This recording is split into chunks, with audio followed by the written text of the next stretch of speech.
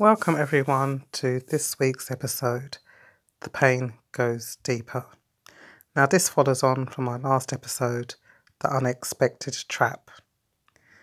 Now the pain went deeper for me when I met my first child's father. I was 16 years old when I met him and was still very, very shy. But he swept me off my feet and I became pregnant with him.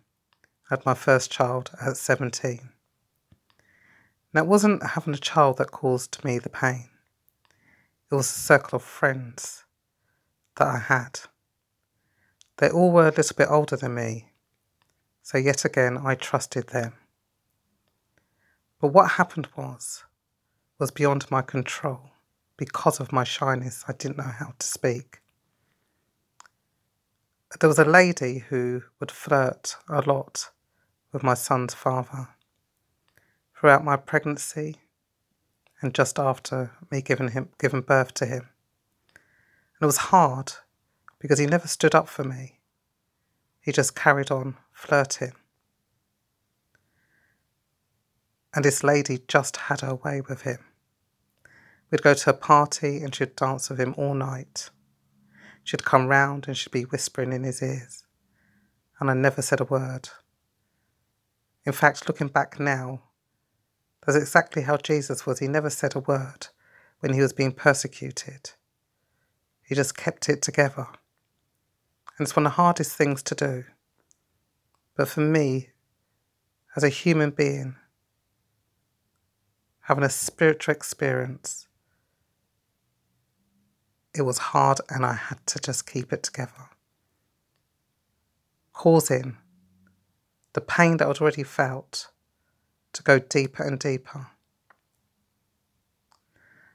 My son's father was actually in the army and he had to go back abroad to where he was stationed.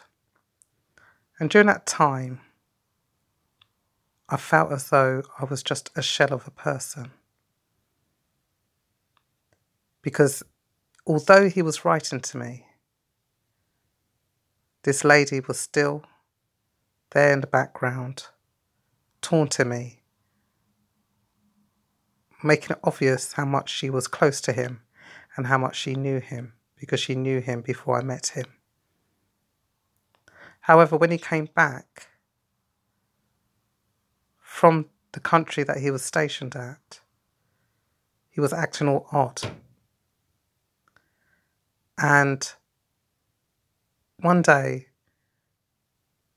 a love letter was found that he'd written to her, saying he couldn't live without her.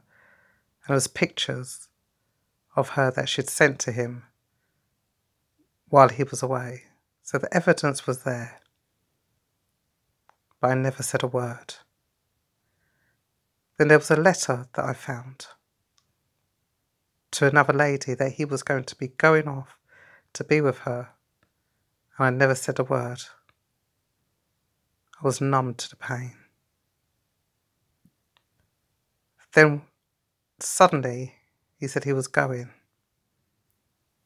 And I let him go. When he'd gone back to be with this lady in the place where he was stationed, I wrote him a letter saying I knew everything.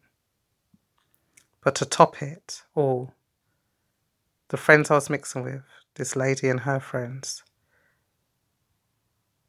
began to ignore me and didn't speak to me. The pain went deeper. And I just want to encourage you all out there to speak up. I wish I'd spoken up. However, today is my testimony. But when we speak up and stand up for our rights, we'll stop ourselves from causing so much pain to ourselves. We should not fear man, but fear God, who has the power of life and death. God did not give us a spirit of fear, but of power, love, and a sound mind. And when somebody wants to intimidate and control, it's because they have deep rooted problems themselves. So be encouraged today if you're holding the pain within you to seek wise counsel. In fact, I want to pray for you. Lord, I just want to lift up anybody that's listening right now who's holding on to pain, that people are just persecuting them for no reason, that they'll be able to seek you and seek help from someone around them who they can trust, that can help lift them up and encourage them on their way. In Jesus' name, amen.